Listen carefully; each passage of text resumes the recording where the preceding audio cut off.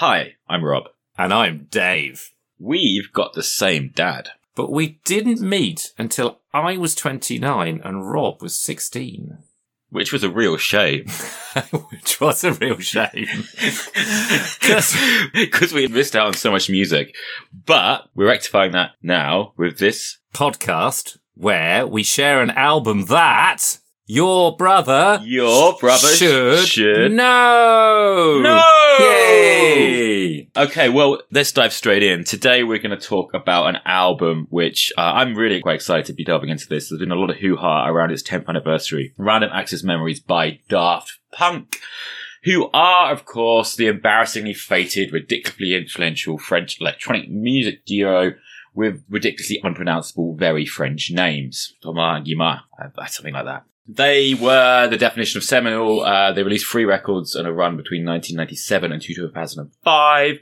Homework, Discovery, and Human After All. The first two especially were considered classics, birthing singles such as Around the World, One More Time, and Harder, Better, Faster, Stronger.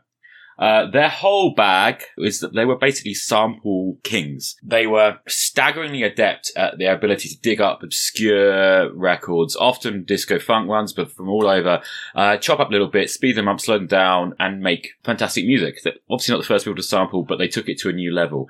They've been described as retro-futurist musical magpies.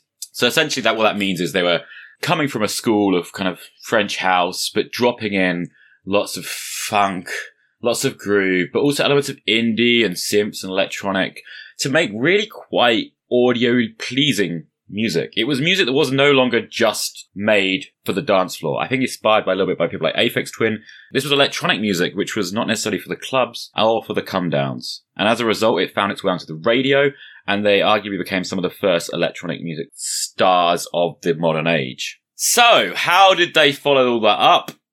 They decided on their 4th release, which was about 5 years in the making and 8 years after their previous album, to basically do away with all the samples and give us Random Access Memories, a record where they stripped it all back and decided to hire loads of studio musicians and recreate music that's live. It's very clearly a response to the electronic juggernaut that they had birthed. It was ridiculously successful and took away 5 Grammys, including Record of the Year. It's a record that I engaged with at the time, but I wasn't really sure how I was going to feel looking back on it.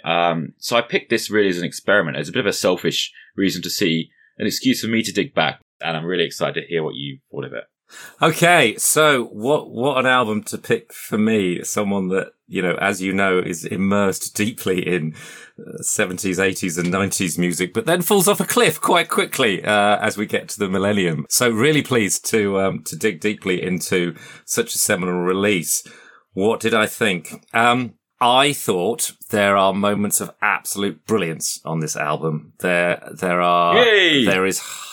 is half an album here which I absolutely love, but there's half an album which leaves me very, very, very cold. And the easy thing to say, because, these guys are, they may be lovers, but they ain't no dancers, right? Okay. They are producers. Oh my golly, can they produce a nice sound? This sounds lovely. It sounds lovely on the radio. It sounds lovely on my headphones. It sounds lovely on my hi-fi. There's nowhere this doesn't, the production on this album is amazing. If you just, oh God, it just sounds crisp and clean and lovely, but not just crisp. It's like, the retro thing's really interesting. It sounds crisp and clean, but also if you've had an old 70s amplifier, it's like they're pressed the loudness button as well. So it's got a deepness to it and the bass vibrates your heart at the same time as this very crisp and clean stuff going on over the top. So yeah, boy, these guys can produce, but can they write? Can they write songs?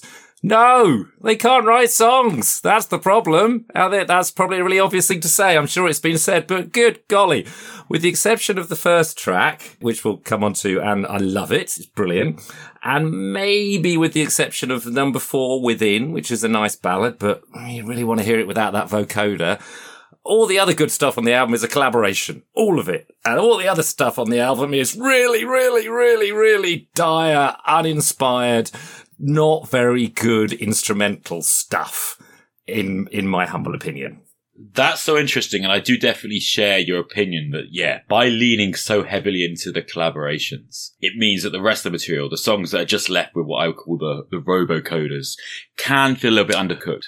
But I'm interested by everything. And I find the decision-making process that they must have gone through quite fascinating. I think I probably get the same kicks listening to this record and trying to make sense of it that probably sports fans get when they see the squad list for the new season or the transfer window, or someone in the bookie shops gets when they're betting on a horse they've never heard of. They're not necessarily calling up the biggest people in the world, which they could. They're Daft Punk, right? Mm-hmm. And yeah, Pharrell was a relatively big name, but then you've got obscure people like Todd Edwards and Paul Williams. But I think that's one of the reasons I like this record. This whole patchwork of relationships and really kind of jarring elements. I find it fascinating. Another reason I chose this album was because it's something I engaged with deeply at the time, but as I said, I haven't really revisited. I reviewed it for Time Out magazine, where I was working when it first came out 10 years ago. And at that point in my career, and actually since, I had never seen a media campaign this sustained, this over the top. They were buying huge billboards on Sunset Boulevard and showering journalists with stuff. I got sent like these cardboard robot hats. It was a really big deal.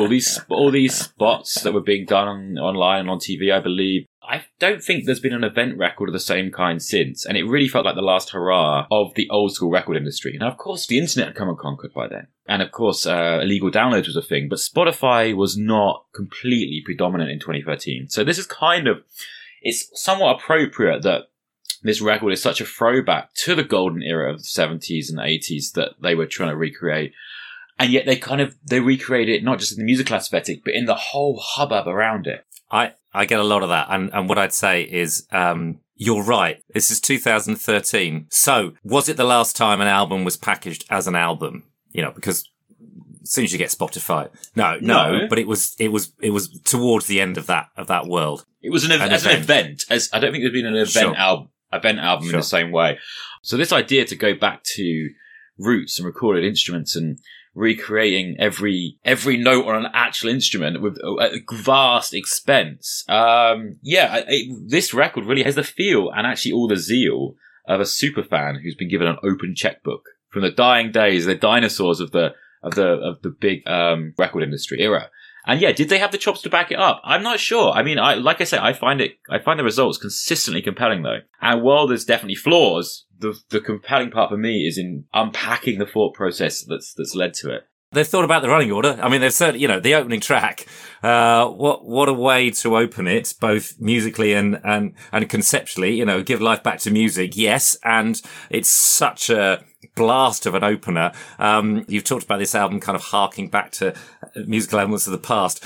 This feels to me just like it's a fantastic homage to like 70s, in a good way, 70s TV theme tunes. It kind of blasts off, and and the little instrumental bits, you can almost see the lead characters coming in and thwacking the villain or something, then freeze frame, and then onto the next one, and then it builds up to that climax again. It's a wonderfully uplifting, and it's the strongest non-collaboration on the album. They've opened with their own work, not a collaboration, and it opens the piece really nicely. Well, you say that, but if you want to make that kind of music, who do you call if you're Daft Punk?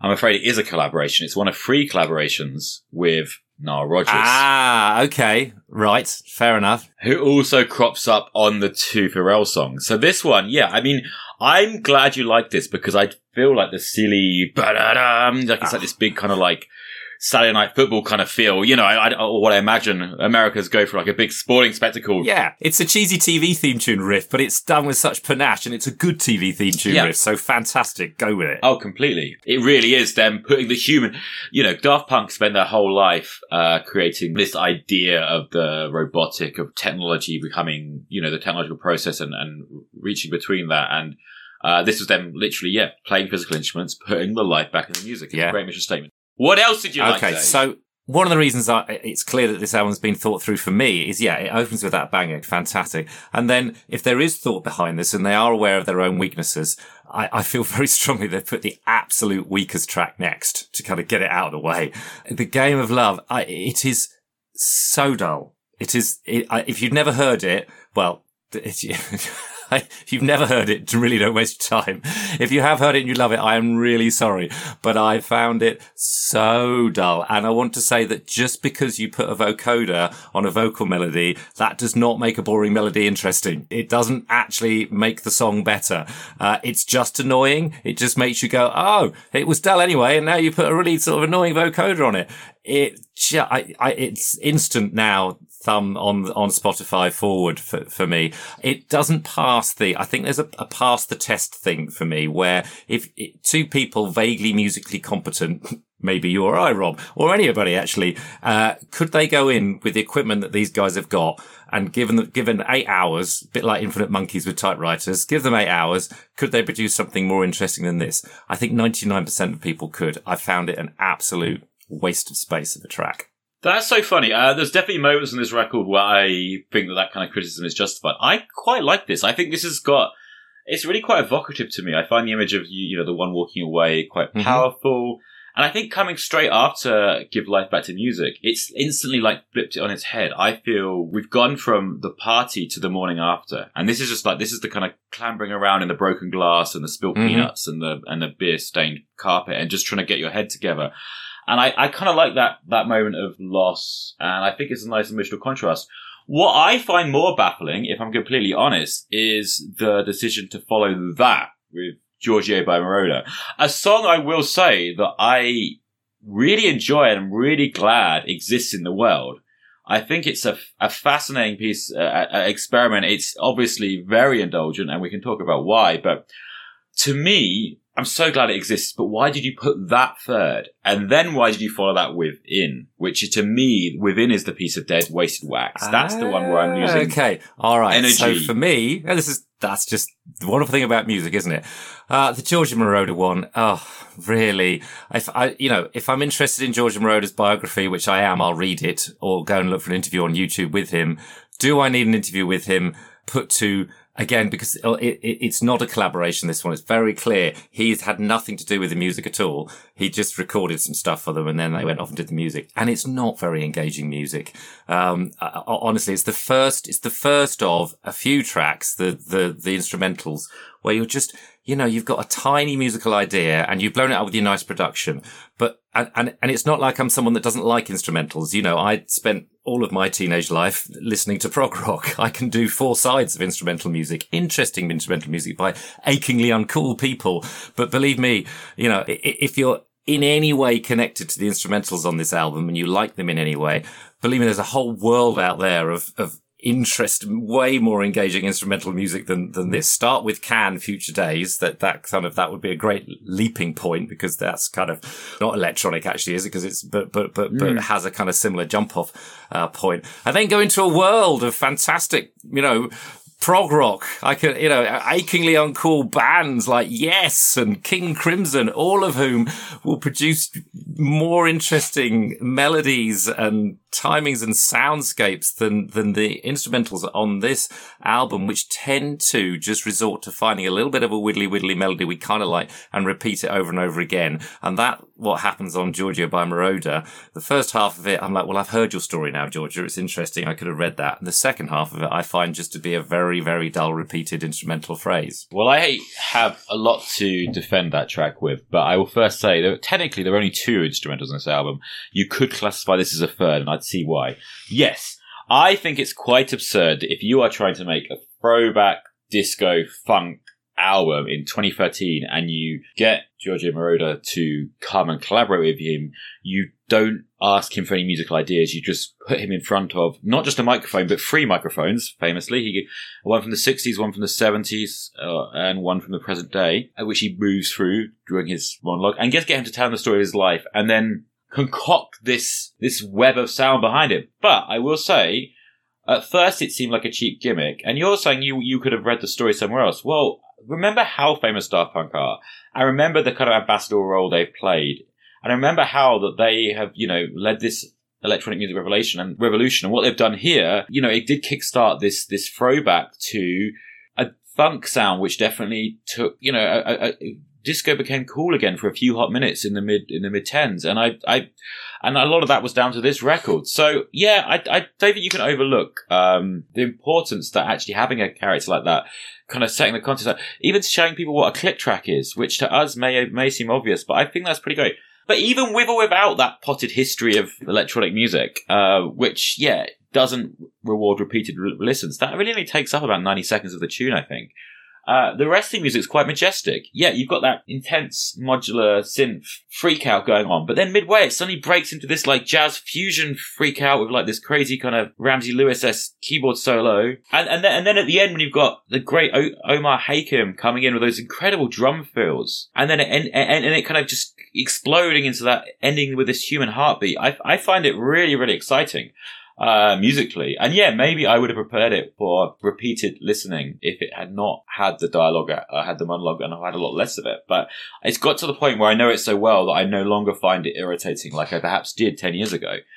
And then we come into Within, which, as I say, I find that the moment where the tempo's dropping. What do you think of Within? I liked it. It's a nice ballad. I probably want to hear it without the vocoder, but I thought it was more interesting and we've done this before, but if you were to sort of turn these albums into the ones you want to listen to and pluck out the ones you don't want to listen to, this one would just about stay in. What I would love to know, because there's a repeated phrase of "Please tell me who I am."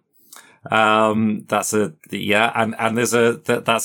very obvious phrase from again another achingly uncool band, Supertramp, the Logical Song, massive hit for Supertramp, which its whole chorus is "Please tell me who I am." So I can't be the only person of my age that heard that and went, "Oh, what is that? Is there something there?" Because it's please tell me who I am. Maybe that is just an obvious thing to think or sing, but it seemed the Logical Song is quite a famous song, so it would be weird if they hadn't heard it and didn't know that there wasn't a connection there. But I was fine with Within. So, as I said, I had a massive issue with the sequencing of this record. It's like you're going to have all these big name collabs and you're hiding them in the second end. You know, the first time you hear a real vocal singing is track 5 with Julian Casablancas. Factoring the length of the Moroder track, you must be, 25 minutes deep into this 74-minute album by that point. But there is an inner logic to it, which kind of reveals itself. And you talk about their songwriting ability or lack thereof, and I think this really spells it out. So what repeated listenings made me realize is that the first 3 tracks are all in A minor, and track 4 is technically a collaboration with the pianist Chili Gonzalez, who basically admitted he kind of came in and all he really had to offer them was finding a way for them to bridge between those 3 songs in A minor and the block of 3 more songs to come in B flat minor, half tone up. And what he does, if you listen to the intro, he's playing a descending like an A and then a kind of inverted A, whatever, and then maybe passing the G to hit the F. And he does that twice and then holds on the F, which seeks going a 4th higher to the B flat. So really, that was his grand contribution to the world, which I kind of think if you need to hire someone as famous as Chili Gonzalez just to kind of show you how harmony works, you do have some point there in their limited songwriting ability. Mm-hmm. But having said that, there is clearly inner logic to the ordering, which only revealed itself to me later. Well, because the interesting question is, so the first 3 are in A minor, and then they go to where do they go? B flat minor. B flat minor. Is that the next 3, and then they go up again, or is? And then actually, the next 2 are in B minor. Okay. All right. Just keep going up and up and up. I mean, I didn't think we were going to do this in order, but let's go up and up about also. So like I say, Instant Crush. Yeah, loved Instant Crush. Finally it's a proper song. Okay, interesting. First time you hear a human voice singing a melody. Although, this is again, he's using a vocoder, not as much as possible. Apparently when he came in the studio, they wanted him to do his whole Strokes thing, to kind of be angry and shouty and rock and roll and whatever. Really? He's like, no, I want to be you guys, man. Okay. Apparently. And the other thing that he said in interviews is that the chorus and the verse were apparently presented him his 2 different musical ideas. And whether he wonders if it was like a leading question that he was meant to go, let's put them together or not. But because it does sound like it's got a very kind of classic light and dark kind of thing, where you got the muted power chords, very kind of classic rock trudge, very much what feels like a driving at 8 p.m. kind of song. And then you've got that kind of classically beautiful, very catchy chorus. It's probably the most straight ahead song in the sense of like, as in a rock pop song with, and probably the only one where the guitar is playing like on the beat, so pronounced in the verses. I mean, it's a classic pop song. I think it didn't perform as well as everyone was expecting, because at that point, I guess Casablancas was still relatively relevant. And yeah, that would have been the star collaboration as much as the Pharrell one. But it's two very different audiences, is it? I mean, it's an interesting collaboration, isn't it? So if you're a Daft Punk tribe person, are you a Strokes fan? And if you're a Strokes fan, is Daft Punk at this point number one on your playlist? So it's a kind of... Fair point. I do think that Daft Punk are one of those bands that really did cross over to different musical communities, and I know guitar people that didn't listen to any level of electronic music coming to Daft Punk, and that's why I think they have this kind of ambassadorial role. But yeah, before we go anywhere else, we've got to talk about let's address the blaring, wide-hatted elephant in the room. Get Lucky. I mean, I'm intrigued to know like how you first engaged. That's the one you obviously knew. How did you engage with that song when you first heard it, and how do you feel hearing it 10 years later? It's a tune. That's what I put on my notes. It's a tune with lots of O's. Yeah, you know, Pharrell Williams involved in great pop tune shock, you know, but between them, those people were bound to produce something brilliant. And yeah, it still gets airplay. It's the big hit, isn't it? And for good reason. It's funny you say that. Yeah, this is Pharrell. Pharrell was obviously very, very respected at that point in his career, but he wasn't the Pharrell we know now. He wasn't the LV men's creative director Pharrell. He wasn't this cultural behemoth. I think it's really fascinating that Happy came out the January after this, so it would have been around 8 months later, I think. So these two songs are what really propelled him to superstardom. Okay. I feel like Get Lucky really is the perfect pop song. It's clearly, evidently, unlike most of the record, this is actually made for the clubs. And I lived through it in an era, in a very hedonistic city where I was going out a lot. And hearing it night after night and seeing people's reaction to it was incredible. And I mean, it's just this open secret. I don't care what Pharrell says. We know what the song's about. It's, you know, and that's the open joke. Everyone's there bobbing and grooving to various degrees of competence, but they kind of look round when that song comes on, and it kind of it's blasting. We all know what we're doing there. We all know what we're getting on with. You know, at the end of the day, most people are hoping not to leave the club alone. Right? That's the truth. But then it takes it a step further, because in at least one of the choruses, he sings, "She's out for good fun. Yes. I'm out to get lucky," Yes. which again, you know, is quite precedent, and it really turns it on the male gaze. What's more interesting or more amusing about this is this song was obviously widely associated with Blurred Lines by Robin Thicke, which, you know, as well as infamously being, you know, losing the artists. I think Pharrell's on that as well. Yes, Pharrell and Robin Thicke. And yes, he did that, and Happy, and yes, he did those 3 songs. That's why Pharrell is famous. Yes. But as well as being sued for $6-7 million for ripping off Marvin Gaye, you know, the subject matter was the blurred lines of when it's appropriate consent. And that was a little bit dark. So it's kind of interesting that this is kind of the family-friendly mix, but it's still ultimately, to me, about getting your rocks off in a club. And I'm okay. I'm okay with that, because it's celebrating it in a, I believe, pretty consensual fashion. And yeah, if nothing else, if all the epic indulgence and expense of this album left us was that one perfect pop song, Sure. I'm okay with that too. I'm okay with that. And I can certainly say, yeah, no, from 10 years on, I didn't feel it was, you know, even 10 years later, some things you think, golly, that's icky and inappropriate now. But for me, the lyrics speak for themselves. It's not about blokes trying to get lucky and taking advantage. It's not about women trying to get lucky and taking advantage. It's just about anybody, regardless of gender, trying to get lucky and get their rocks off in whatever way they want to. Fantastic. Or sexuality. Yeah. So all good. Glad we can agree on that. Okay. So, I mean, let's talk about the other Pharrell Nile Rodgers one. Lose Yourself to Dance. Now, I have a kind of theory that you could tell a lot about a person based on whether they prefer Get Lucky or this. Well, that's a leading question. I loved this one. I probably did prefer it to Get Lucky, just because, you know, it does what it says on the tin. You either, because it repeats itself. It finds a groove and it repeats itself. Especially that bit where it comes, the come on, you know, yes. that's just, you know, all of that. But it is what it is. It doesn't try and be anything else other than a really funky dance tune. And I loved it for that. And I loved it. And again, I'm going to talk just sad old man throwbacks. It reminded me, and some people will know what I mean, Elton John's Bite Your Lip, Get Up and Dance, which has the same kind of structure. And it's from Blue Moves in 1976, but it's sort of the same structure in that you could argue it goes on too long because it starts with a bit of a kind of different, verse chorus stuff. And then the outro of the Elton John song is about 5 minutes long. Just repeats itself, bite your lip, get up and dance. And you're either going to be in that mood dancing or you're not. And this does the same thing. It goes on, too long for a song, but not too long for a wig out dance, right? So that all works for me. There must be a single edit, but you know how disco tunes were notoriously there were the 12-inch mix, and this feels like the 12-inch mix. And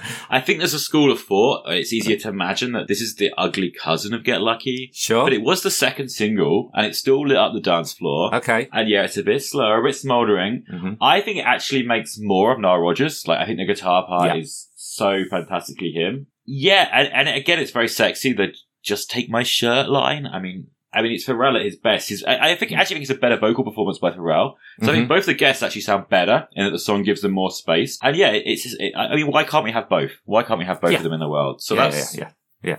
What's interesting? So he's the only one that gets. Nile Rodgers gets 2 close, but what happened there? Did they go in and Nile gets 3 actually? So he gets 3, but Pharrell gets 2. Did they go in and go, right, let's do a track, and actually they ended up with 2 and went, that's fantastic, bonus, or was it meant? So, I don't know.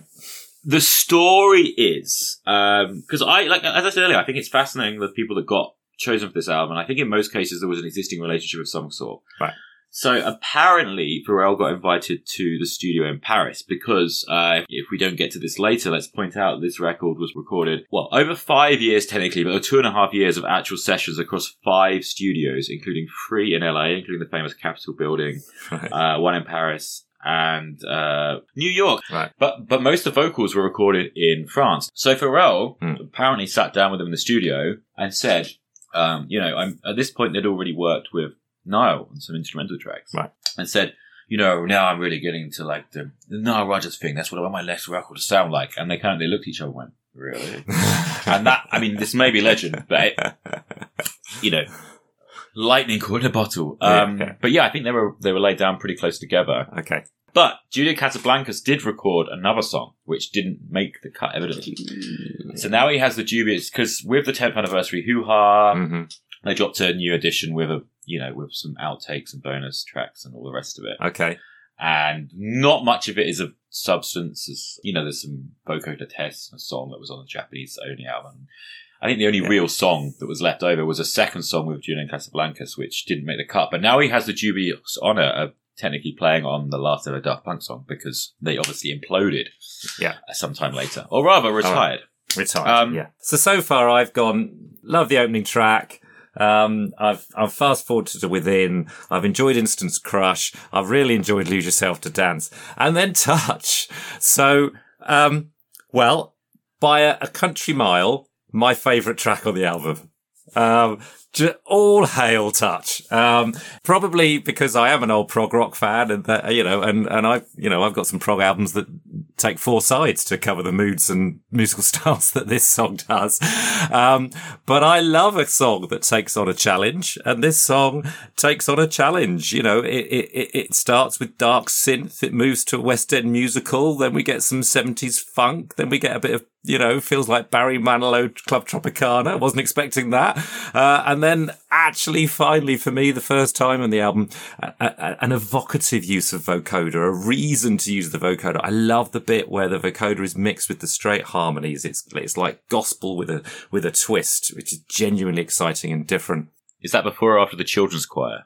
I think it's after the honky tonk piano and the mariachi band, but before the children's choir. Probably, right? Yes, I think that. Yeah, and then it builds to a big orchestral, climax and endpoint. So it's the song in the last 2 weeks since you've introduced this to me, and I've gone back to and listened to most again. Paul Williams, I'd never really heard of, but, how did he end up on a Daft Punk album? He wrote Rainy Days and Mondays for the Carpenters, for goodness sake. But I'm very glad he did. And all the Muppet soundtracks, apparently. Really? I know. completely. This is a long way from the Muppets, and that's not to say that the Muppets aren't, steeped in glorious musical history themselves, but this is a long way. Although I can imagine, imagine Kermit knocking this one out. That'd be great. Anyway, sorry, go on. So the official story, which I think the band may or may not have endorsed because, they're obviously ridiculously media shy. So the helmets, probably the history of the helmets. I mean, I've always thought the helmets were a little bit silly. A little bit of a gimmick. They remind me more of Kiss than some high art statement, which some people have likened them to. However, I mean, on a very simple level, I think, you had probably two shy kids who were DJing ever bigger audiences and didn't really want the fame, didn't really like it. So they started wearing these hats, these helmets. And of course, throughout their career, they lent into it more and more heavily to their music, started to really explore this theme of technology and roboticness to a level that kind of became a bit of a caricature, you might argue. But the reason I bring all this up is because the helmets are supposedly inspired by the ones that Paul Williams' character wore in the film Phantom of the Paradise, where I think, I haven't seen the movie, but some clips of him like playing a crazy organ with like basically a robot helmet. Right. So he may or may not is the direct inspiration, right, for their whole aesthetic. I mean, really, as I said, it may have been a cheap way to get out of stuff, but it became their guiding principle. Wow. So this song is the most ambitious and incongruous moment on a very ambitious album. But, and as well as all the elements you've mentioned, well, I think one of my favorite bits is the shaft guitar, which again sounds like a complete nod. Apparently there were up to 250 different musical elements on this. It must have taken a year to record this song alone, I suspect, given that it took them 2 weeks to get the vocoder sound for each song. Wow. You wonder how much... all that invention and ambition. Sure. Did you notice how the main verse chord progression is basically the same as Get Lucky upper tone? I did not. No, I did not know. So you touch.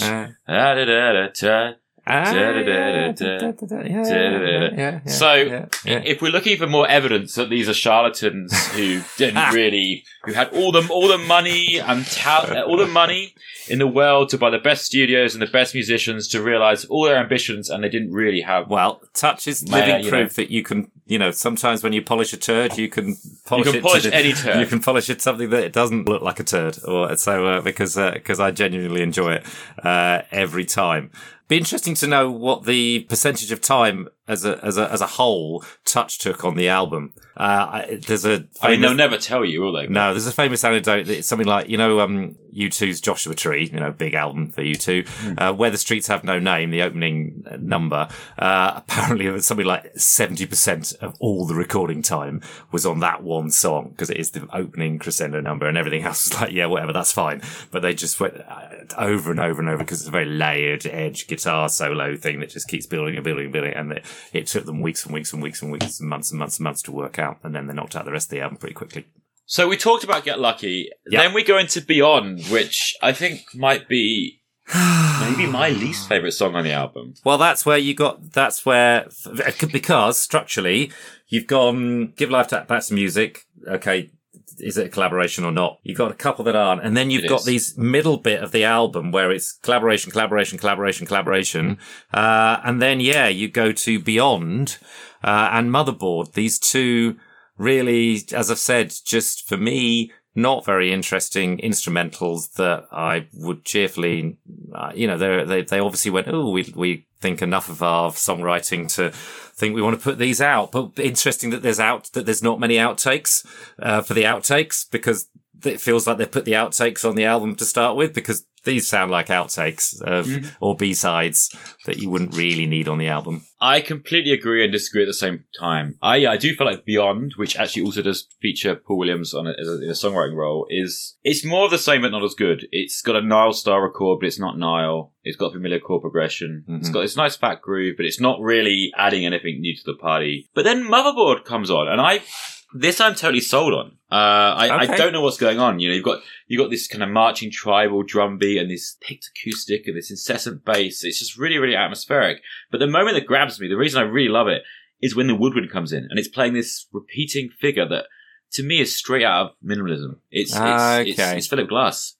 And I find that really kind of compelling, and it's a really nice palate cleanser, and it's a really nice come down after what we've experienced with Touch. And yeah, I think Motherboard's one of my favourite tracks on the album. But yeah, Beyond is my least by a country mile. I'll re-listen to Motherboard because I like a bit of minimalism, and but what I know about it is it kind of, if it catches you and gets you, then it goes into your mind and your soul and you can't let go. If it doesn't, then it leaves you cold because there's not much else to hang on to. So I'll have another go at that. We then move on to Fragments of Time. Maybe that's just saying that the previous two tracks have just been little fragments of time or something. I quite liked Fragments of Time. I didn't know who Todd Edwards was. Still don't really know who Todd Edwards was. We've talked a bit about this album kind of being a homage back to things in the past. And mainly in the context of a kind of a homage back to kind of, 70s, 80s funk disco. This one, it sounds like Billy Joel's been for lunch with Steely Dan and they've decided to make a song. And that's fine because, for me, I both like Steely Dan and Billy Joel, and especially, I don't know if you've ever heard the Steely Dan album Pretzel Logic. This could have come straight from that. It's got the same sound, very crisp production, a little bit of kind of tingy jazzy elements into it. Even the kind of lyrical content is it's not very emotional. It's just sort of talking about something from a slightly removed perspective. Oh, that's just Fragments of Time. Feels the same. This got the same kind of lyrical sensibility as Steely Dan as well. So I was like, oh, well, they've done a Steely Dan homage. Fantastic, love it. That's so funny. I think I felt like it was a 70s advert for toothpaste. Well, I suppose and it sounds crystal clear, And it's yacht rock to me. Yes. This song really. You see, this is there's even pedal steel on it. That is proof that it has a Steely Dan homage. Because if you like Steely Dan, you like Steely Dan. Even despite that, if you don't like Steely Dan, then you say it's yacht rock and it sounds like toothpaste. So they've clearly got it absolutely right. So tick VG, well done. So the part that's most baffling though is that Todd Edwards is he's actually a long-term collaborator and a big inspiration for them. He's like this New Jersey, I guess, tech house. I'm not au fait in his work, to be honest, but he's got a reputation for micro sampling. He's a very kind of technical, astute sampler, apparently. And he collaborated with them on this track Face to Face from Homework, I believe. But to bring him to this project as basically kind of, as someone that's singing a 70s toothpaste commercial is deeply baffling to me. I guess it's a bit like bringing Moroder in and making him talk, and bringing Paul Williams in, who, I mean, is an orchestra, is a songwriter for hire, but I don't think he ever wanted to be, like a cabaret musician or whatever he's doing here. Yeah. So perhaps he did. I mean, Yeah, well, maybe they just think they met and went, you know what, let's do what is not expected of us at all. Golly, on the plane over, I was listening to this classic Steely Dan album. Let's do some of that. Okay. And they went, production chops, we can make it sound like that. Fantastic. Easy.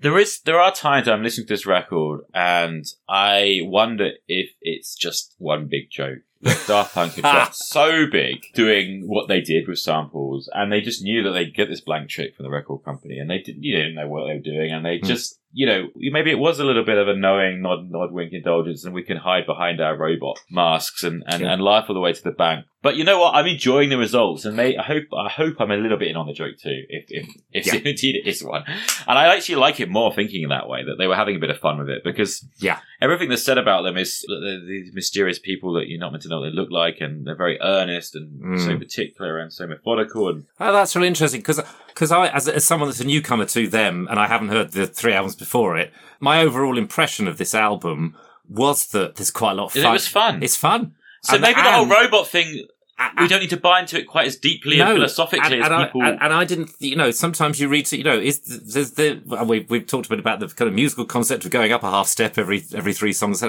Maybe they thought, well, that would be a giggle, or let's leave that clue there. But actually, we're just throwing out stuff we made and we quite like it, and there's no big concept behind it, and people will do PhD theses on the track listing, and we pull them out of a hat. Speaking of pulling it out of a hat, I feel like if this was a deck of cards, the next track doing it right is the Joker. This one, on an album where nothing makes sense and nothing fits together, despite that, if there's one thing we have, it's this loose kind of 70s disco funk aesthetic going on. Yeah. Doing it right it's the most modern sounding. It's the only song that sounds like it was made in 2013 for sure. Mm-hmm. It also, to my ears, is the most natural collaboration in the truest sense of the word. rather than just being someone flown in to do the lyrics and vocals or whatever. It feels like something that was concocted together. I'm not sure that's actually the case. Mm-hmm. Maybe that's just because of the way the two voices play together. And I think we talked about this in Lose Yourself to Dance. I love the contrast between Pharrell's really kind of, soulful technical vocals and that contrapuntal vocoder, playing against each other, adding that retro futurism twist to basically what would have been otherwise a straight 70s homage. Sure. This I love because, you've got the two vocals playing against each other in a really interesting way. And I've got a lot of time for Panda Bear. I don't know, he's obviously the drummer and one of the key creative members of Animal Collective, a band I've struggled to get on with at all points. But anyway, what did you think of the song? I'd never heard of Panda Bear, but it's on my, good track list because it's another collaboration where there was more interesting stuff going on than the non-collaboration stuff. So it felt to me like it had its rightful place on the album. Yeah. It wasn't an outtake. Yeah. And then we come on to Contact. Hard to listen to when you're my age, probably. Maybe I'm not the only person. So, have you heard of Jean-Michel Jarre? Yes, in fact, I've met him. I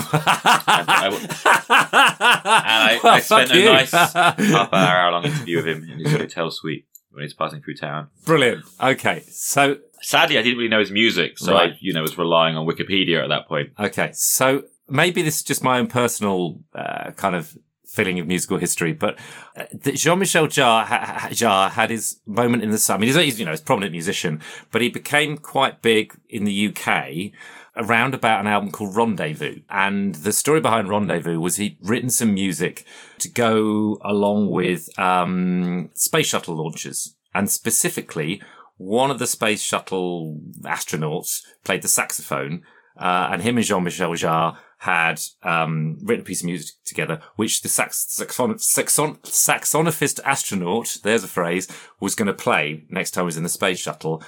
But it turned out to be the astronaut and the space shuttle that blew up, famously at that time. Yeah. So this album, I don't know why, whether that's because this album became so big, Rendezvous, but it's an album that a lot of people had, or I did, and they probably would have previously never had a Jean-Michel Jarre album because it's, it's basically French, early electronic, grand, instrumental music stuff. But Rendezvous just had... It would be really interesting to know if Daft Punk have ever quoted him as an influence. Well, because the reason I'm going on about him is because, so there's this album called Rendezvous, which has a lot of sort of spacey type themes to it and is an instrumental along the same veins as this. And of course, here we are now, they're doing Contact, and they've, specifically taken the recordings of, the last time man flew to the moon and the recordings from Apollo 17, taken that, whatever the astronaut was saying and done a music track around it.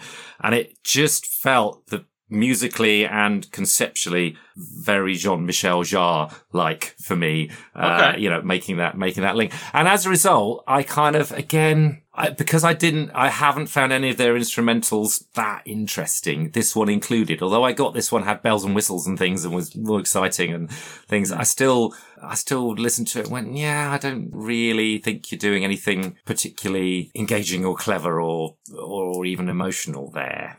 Oh, well, fun fact, first of all, this is the only moment on the record that actually uses a sample. Okay. Track called We Ride Tonight by the Australian rock band The Sherbs, as well as, of course, the Apollo 17 sample. Mm-hmm. I gotta say, this is something that, it's completely indulgent freak out, but I kind of feel like if you followed the record this far, and if Giorgio Moroder hasn't eroded your patience, and if Touch hasn't made you giggle your way to the bathroom, and you're still in for the ride, you kind of deserve this. This is very much their laboratory. Rocket takeoff, old school epic. And I think also knowing that it was over for them, we didn't know this then, but this is technically the last note of their last album. Right. And did they know that at the time? I don't know. And there's a whole other argument. I was listening to another podcast about this album, so I'm not going to pass this off as my own, but I do think you could argue that there's no place for a Daft Punk in 2023. Mm-hmm. With everything that's happened and everything else that's going on in our lives, this kind of quaint, almost nostalgic throwback to the idea of robots, it was not really sustainable. Mm-hmm. So I like to think that, perhaps they've knowingly and smartly retired the moniker Daft Punk, but I don't think that means that the two of them won't make music together again. They might just have to lose the silly helmets and face the world. And maybe they never want to do that. Yeah. So I was surprised, actually, having just had a quick look. Because of this, they just feel like producers, not songwriters.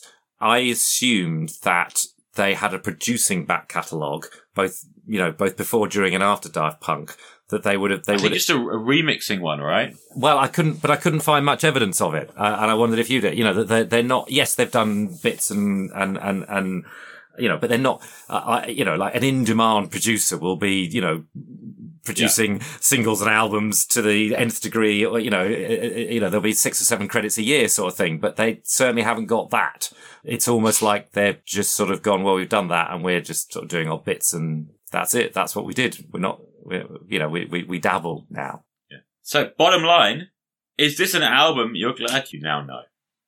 I am. I will play this album again. I will play many tracks from this album, but it will always be the tracks that Daft Punk didn't write. It'll be the tracks that they produced and wrote in collaboration with people, and the ones that they did on their own, I'm afraid, will be confined to the Spotify dustbin of history for me. But that first track and the middle set of collaborations from Instant Crush through to Get Lucky, yeah, I'm really pleased to know that, and I'll be, will be the soundtrack of mowing the lawn, jogging, making breakfast for some time to come. So thank you very much. So the $1 million question, befitting of a $1 million record, will any of these songs make your hipster dad barbecue playlist? Well, touch won't, because it's barbecue playlist death, isn't it? But I imagine that Lose Yourself to Dance will. That's the one I'd pick. Get Lucky's too obvious, but Get Lucky's too obvious. To dance is great, and possibly that'll get the yummy mummies. Yeah, exactly. And possibly Instant Crush. Sorry, you can take that out. Oh no, as the case may be. Yes. Listeners, be reminded that this man is 13 years older than me. I'm allowed to. So there. So Rob, you've talked about, this was a big album for you at the time, and part of the reason for doing this is you wanted to kind of see how it sat with you 10 years later. So are you glad to have gone back to it 10 years later? I really am. I think at the time I wasn't ready for it. I didn't understand it. I was tasked with filing a review too fast, and then I lived with it, and I especially heard those Pharrell songs out in the clubs. And as we discussed earlier, I always just had this deep conviction that the sequencing was all wrong. Right. That having the first 4 tracks, 3 robo vocals and 1 where you've got an old man talking about sleeping in his car in somewhere in Germany. It was a record that I think I felt how you do now, perhaps. It was one of peaks and troughs. And I think I closed my review by saying it was a blazing car crash that was just too captivating to take our eyes off, but that it was ultimately a bit of a mismatch. And I gave it 4 stars in my review because I didn't want to be the guy that gave Daft Punk 3 stars. I didn't have the security in my own or convictions, or perhaps done enough research to do that. But secretly, I wanted to give it 3 stars. I mean, that's what I really felt. But now, having kind of thrown myself at it with a vengeance for the last couple of weeks, I'd gladly give it 4.5, pushing towards 5. I think this is a classic. It did define a generation, a moment. It's not many records that I feel have affected the public zeitgeist in my living memory as much as this one. And everything it did for wiping away that sea of EDM landfill and actually bringing groove and or organic instrumentation back into the equation and back into the conversation was a world of good. So yeah, I'm actually super happy I picked this, and I was honestly mainly expecting you to hate it. So I'm really, really glad you don't. Fantastic. On that note, what are you going to be subjecting me to? So talk about 70s throwbacks. Supertramp, Crime of the Century. A record I know nothing about. Well, I very much look forward to exploring that with you next time. Catch you later.